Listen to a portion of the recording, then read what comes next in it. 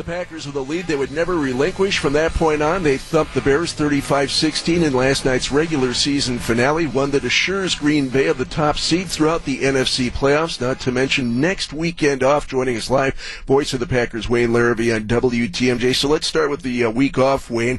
There's the school of thought that says, well, you're on a roll, you want to keep playing. There's the other school of thought that says, take the week off, enjoy it, put your feet up, relax, and mend. Which way do you come down on the bye week?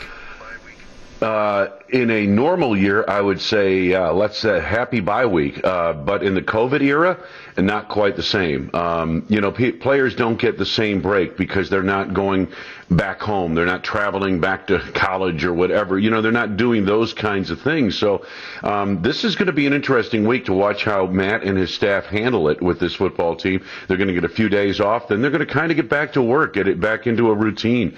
This is different. This year, this whole season has been different, and it's been all about survival. Wayne, I believe we just wrapped up watching the greatest receiving season in the history of a Green Bay Packer. Do you agree or disagree?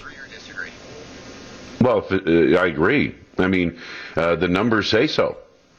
Yeah, he's been that good. How dominant has he become against any sort of competition? And, how much does that open up other guys? You saw MVS make a big play, obviously another big drop, but how key is that for the rest of the receiving options on this team that Devontae is damn near uncoverable?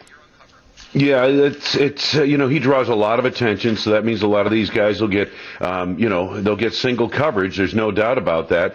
I thought what was interesting about yesterday's game is that, Aaron Jones relatively quiet, 11 carries, 42 yards, 3.8 yard average. Davante Adams relatively quiet. They got him going a little bit in the fourth quarter, 6 catches, 46 yards, and a touchdown. I mean, that's usually a quarter for Davante Adams, but the Bears did a good job with him, and the Packers had to go elsewhere. And they were able to do that. And I think that's the beauty of this football team. Everybody was concerned, does Aaron Rodgers have enough weapons? Well, when, Dominique Daphne caught a touchdown pass, he was the 13th player to score a touchdown for Green Bay. That's incredible when you think about it. So I think really yesterday's game in a nutshell showed the versatility of offense that they have and the people they have running it. And, it's also interesting when you look at this game. And the Bears held the football 11 minutes longer than the Packers did. They ran 74 plays to 44 plays for Green Bay. The game was hanging in the balance.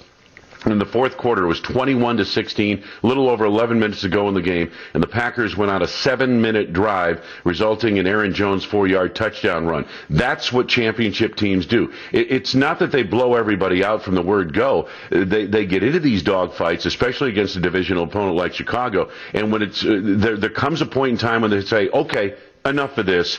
This ends now, and that's exactly what the Packers did. Wayne Larrivee with us here on Wisconsin's Morning News on WTMJ.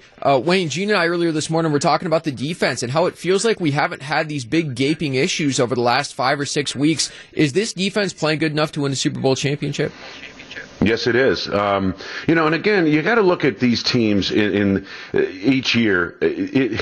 Do the Packers have to be as good as Holmgren's Super Bowl championship team in '96? No. They don't even have to be as good as the defense was in 2010. They don't have to be as good as the 2014 team that should have won the Super Bowl, but if not for that mishap in Seattle in the last 2 minutes of that game, in the championship game. But they only have to be as good as the era that they're in, the season that they're playing. This defense is good enough, and we've seen it the last 2 weeks in particular, but I've seen it over the last, I would say, month, maybe 5 weeks, that this defense has started to play at a different level. And the biggest thing is, LaFleur said yesterday, they're rallying to the football. There's more energy on that side of the football in the last few weeks, and that's what they'll need carrying forward.